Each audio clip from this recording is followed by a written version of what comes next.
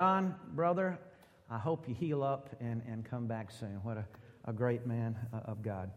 I appreciate being able to have the opportunity to participate in your new sermon series. You're kicking it off today. In my 22 years in the Low Country, I've had a steady connection with this parish of St. Paul's. For 9.5 years, I was rector of Trinity Pinopolis, right down the road. I mentioned Hurricane Hugo in my opening prayer, which is a little early this morning, but I just remember one of the first things we did after Hurricane Hugo is we changed the name of Pinopolis just to Opolis. No pies.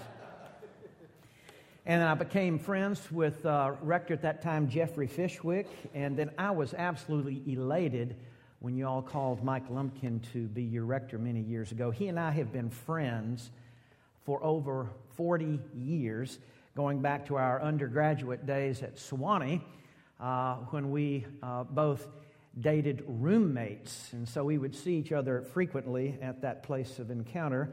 And he and I were fierce competitors on the intramural basketball court. I mean, there are stories, but not enough time. In more recent times, Mike and I have come to know each other as brothers in Jesus Christ who share a common excitement and a common passion that the gospel you hear is true, that Jesus is risen from the dead, and His Holy Spirit is among us, can be in us, and transform our lives, that we may go from strength to strength. Everything Jesus said about sending Himself in His Holy Spirit is true. He's the difference maker. Now, I've got to tell you before I go any further that you are in danger here this morning. You are looking at a man who, after finishing a wonderfully challenging 11 and a half years as the rector of Christ Church Mount Pleasant, went into semi-retirement about 16 months ago, and I've been having a great time working in music. I mean, I'm I think maybe the only 60-year-old head of a contemporary worship praise team that I know anywhere in the country, and doing some liturgical stuff behind the scenes at St. Michael's. And I got to tell you, I love having a little more discretionary time in my life and not being pressed to make 60 decisions a day, only 30 of which you see coming. But I do miss preaching. You see, for 25 of my 33 years of ordained ministry, I've been used to preaching every single Sunday morning, and this will be the third sermon I have preached in a year. You are in danger.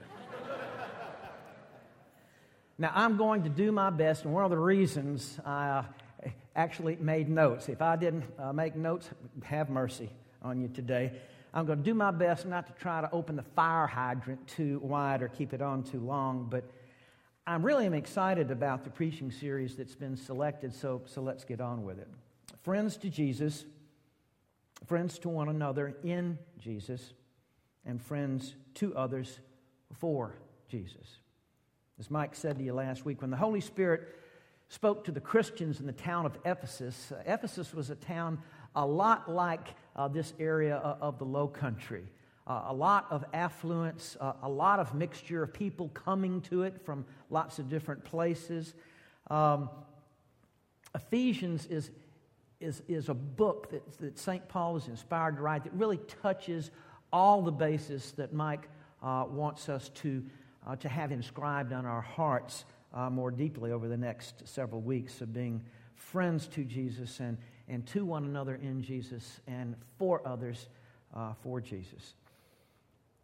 So the letter really could be called St. Paul's letter to St. Paul's. Now, before I'm done here this morning, what I'm hoping to do, since this is the first Sunday of the series, is put up before our eyes a broad canvas and to paint an overall vision for your sermon series using a very broad brush at first. But I'm also going to take one part of the canvas this morning and attempt to fill it with more detail and I hope clarity for you. Now, if you have your Bibles, let me get you to take them out and turn to that Ephesians passage, or I think it can be put on the screen. And we're going to be starting at the second chapter. I really wanted to try to work in the gospel this morning, but, we wanted to get out here before 2. So, but just as a side note, it's really about the question, would you rather have justice or mercy in your life? I want mercy. Okay, enough of the gospel. Let's move on. See, I worked it in. That wasn't too bad, was it? I want us to start by paying special attention. Let's go to the next screen there. There we go. Yeah. To 4 segments of the reading. Verse 5, if you can find it. Made alive. You see that? Where is it? Coming to age riches. Second line. Here, right. Made us alive with Christ, even as we were dead in our transgressions. Now, other translations say, made us alive together with Christ. And I think that's an important addition. Made us alive together with Christ. And it moves on, by grace you have been saved. In verse 8, this is not of your own doing.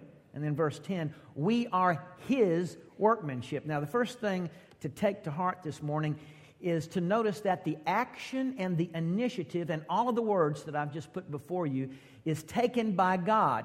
God made us alive together with Christ. By His grace you have been saved, not of your own doing. We are His workmanship. Our role in this is not one of initiation. Our role is one of response. God comes and says, I love you, I forgive you, tag, you're it. What are you going to do? How are you going to respond? Come unto me, all you that travail and are heavy laden. And what we're dealing with here is gift. G-I-F-T. Pure and unconditional. Now, I own a car. Also, I'm temporarily having a microphone pack. Here we go. I have a set of car keys. I can hold them out and choose to give them to you as a gift. And your name is? Alex. But he looks like I'm sorry, you just look like my target today. And your name is? Dylan, stand up with me and be a good sport. I own this. This is this is key to my car. I have it. It's not yours, it's mine. But I can hold it out to you and say, here, there's a gift. Thank you. Right. And you can choose to receive that or not. Now, temporarily, give them back to me.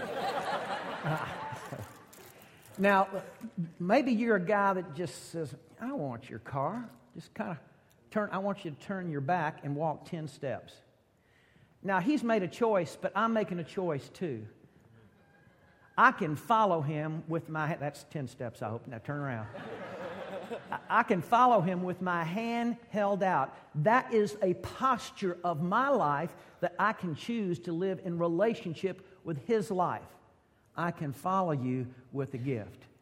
I've already told you what I don't have to say anything else. I've proclaimed to you that I want you to have this. And it's going to be before you all the time. Now, for temporarily, take the keys again. Now, let's walk on back. He's got the keys. Oh, goody.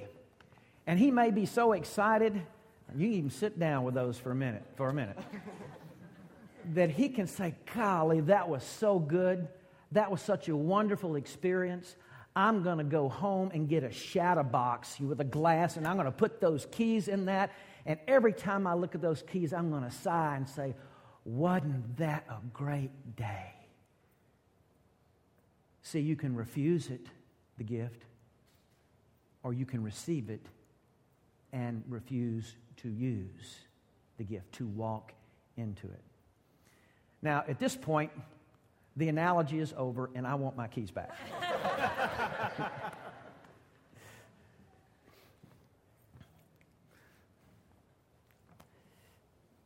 So what is the purpose of the gift, of the gospel gift. See, my gift to you was unconditional. I just held it out and I followed you around. But my gift to you was not without purpose. It was not purposeless. The gift is full of purpose. There's a wonderful place I want you to go in my car, and you can't get there without my gift. And I want you, by the way, to fill up the seats with others as you go. So the gift is pregnant with purpose, but it's a gift. You can refuse it, or you can frame it, or mothball it, what have you. So what is the purpose of the gift of the gospel given by the Father through the Son to be empowered in our lives at this very moment by His Holy Spirit? What is the purpose? I submit that we now take a closer look at those first 4 words of Ephesians that I held out to you in the translation that I prefer, that I wanted to highlight. Made alive together with Christ.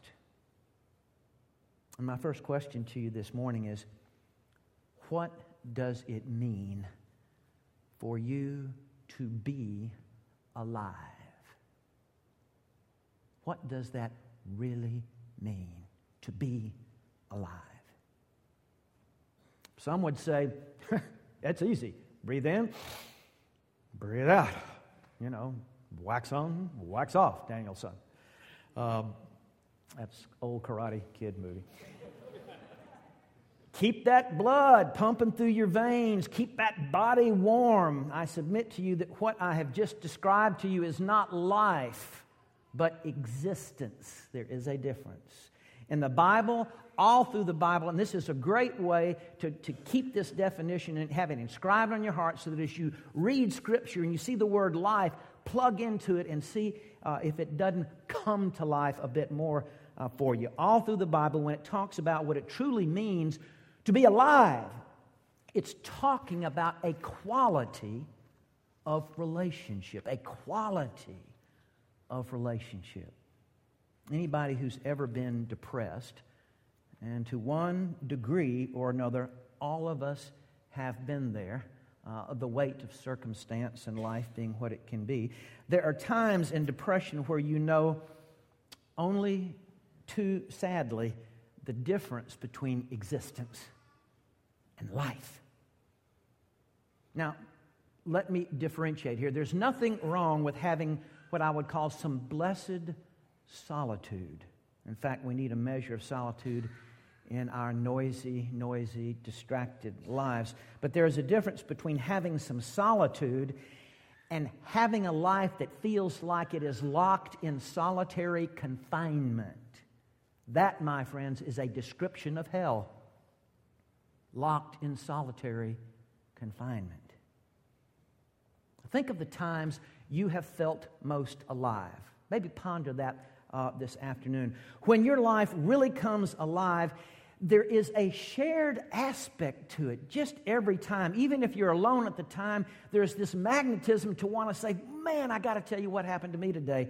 When your life really comes alive, there's a passion that burns within you to share what's inside of you, to connect with another. And the image that I guess the TV's just burned this into me is Jim Valvano, Jimmy V, of the coach of North Carolina State in 1983 when they won the NCAA tournament against all odds. It was just great. He was an enthusiastic guy, and the clock ran out, and he just burst into elation and ran out on the floor looking for somebody to hug. Everybody was hugging somebody else. And here's the coach saying, I got to connect with somebody with this.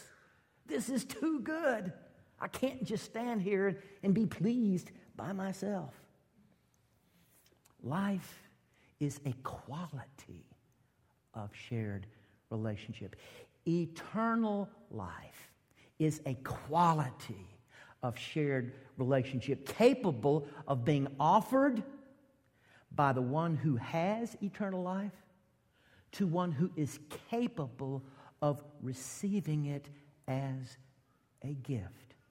It's a quality that goes from strength to strength, from joy to joy. It's a quality of life that never grows old. It only grows more and more full, abundant. Jesus said, I have come that you may have life and have it more abundantly. Now let me reduce all of what I've just said to one word. Communion. Life is communion.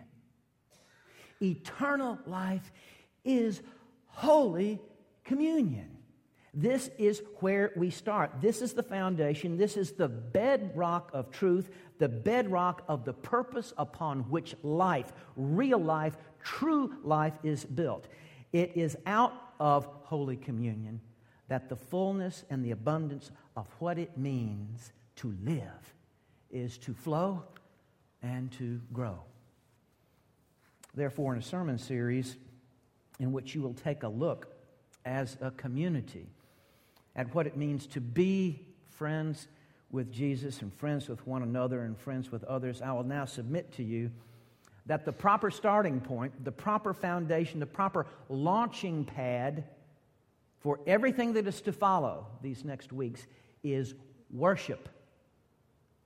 Receiving the gift of friendship from Jesus brings us into a new spirit that washes us clean with forgiveness. Again and again, I sometimes envision the blood of Jesus Christ as a transfusion of forgiveness into my own spiritual bloodstream, cleansing and purifying as it goes throughout my life. A gift, not of my own doing, something that I can't get. You know, you can't get a gift.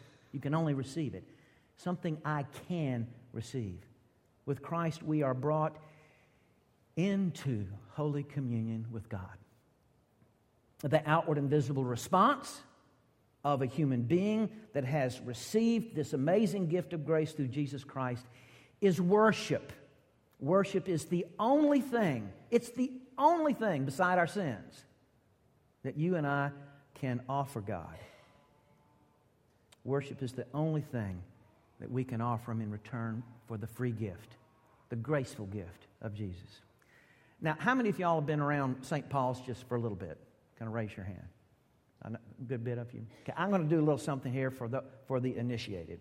Let's just practice here. The Lord be with you. Lift up your hearts. Let us give thanks to the Lord our God. Okay, let's see if there's something got etched in there. That's good. What Jesus Christ has accomplished for us is nothing less than bringing us into a life of Holy Communion with God the Father where love replaces fear and praise replaces guilt. Let me let you hear that again. Where love replaces, displaces. Perfect love casts out fear. And where praise displaces, shoves out guilt. The reception of the gift squeezes out those cancerous things that keep us locked in solitary confinement in our spirit. So our first response to this gift, you see, our first response is to go up. Lift up your hearts. That's where we start. We lift up our hearts to the Father in praise and thanksgiving because the gift of amazing grace in Jesus opens for us the way to become truly alive and not just exist for day after day, month after month, year after year, the clock ticking, the clock ticking, the clock ticking. To come alive inside our lives. And the beginning of coming alive inside of your life is to be found in coming alive inside of your worship. I want you to see how this connects. It's true. Living worship. When you come here, invest in it.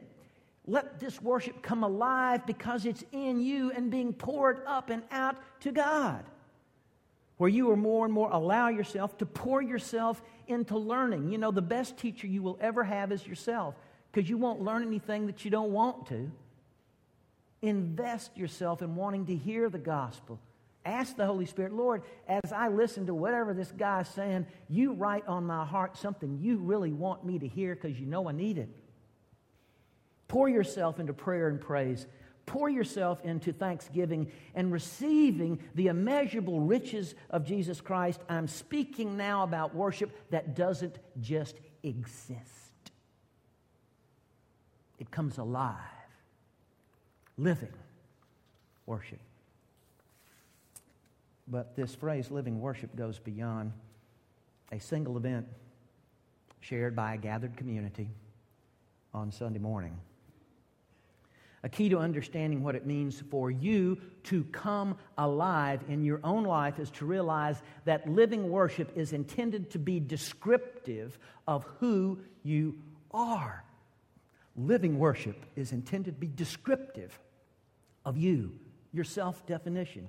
Living worship is meant to define what it is you are wanting to do on planet Earth besides inhaling oxygen and exhaling CO2. Whether you are a mother or a father or single or divorced, live and lift up your personal life as worship. Whether you work in the Boeing factory or in a landscape business or in banking or law or teaching or construction, learn to lift up your professional life as worship. Whether you are a teenager growing up, middle-aged and full of all sorts of cares, or an empty nester and going through big life transitions, learn to lift up the ages and stages of your life as worship.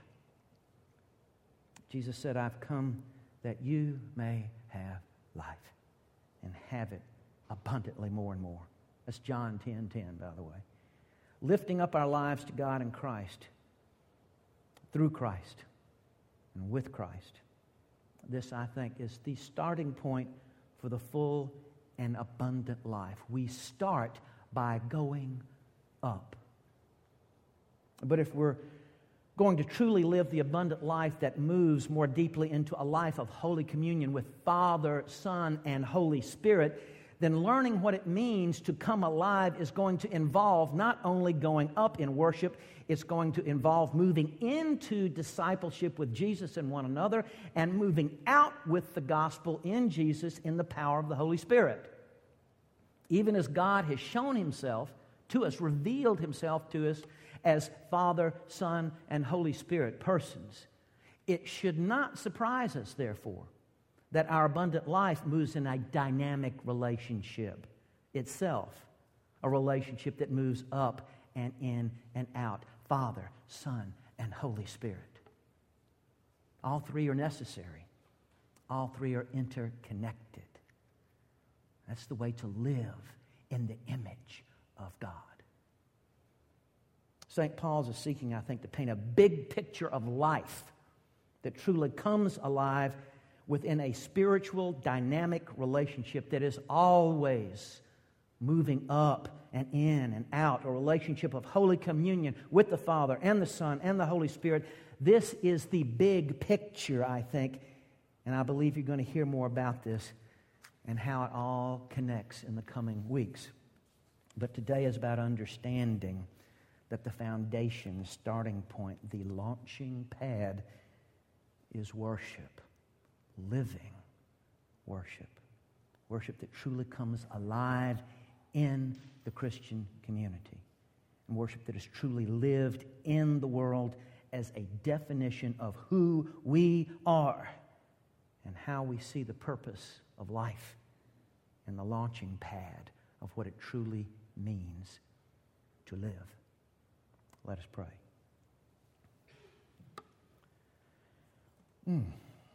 Lord, I have a feeling that probably a good many of those who are here in worship today that maybe right about now may be feeling buried under an avalanche of thoughts.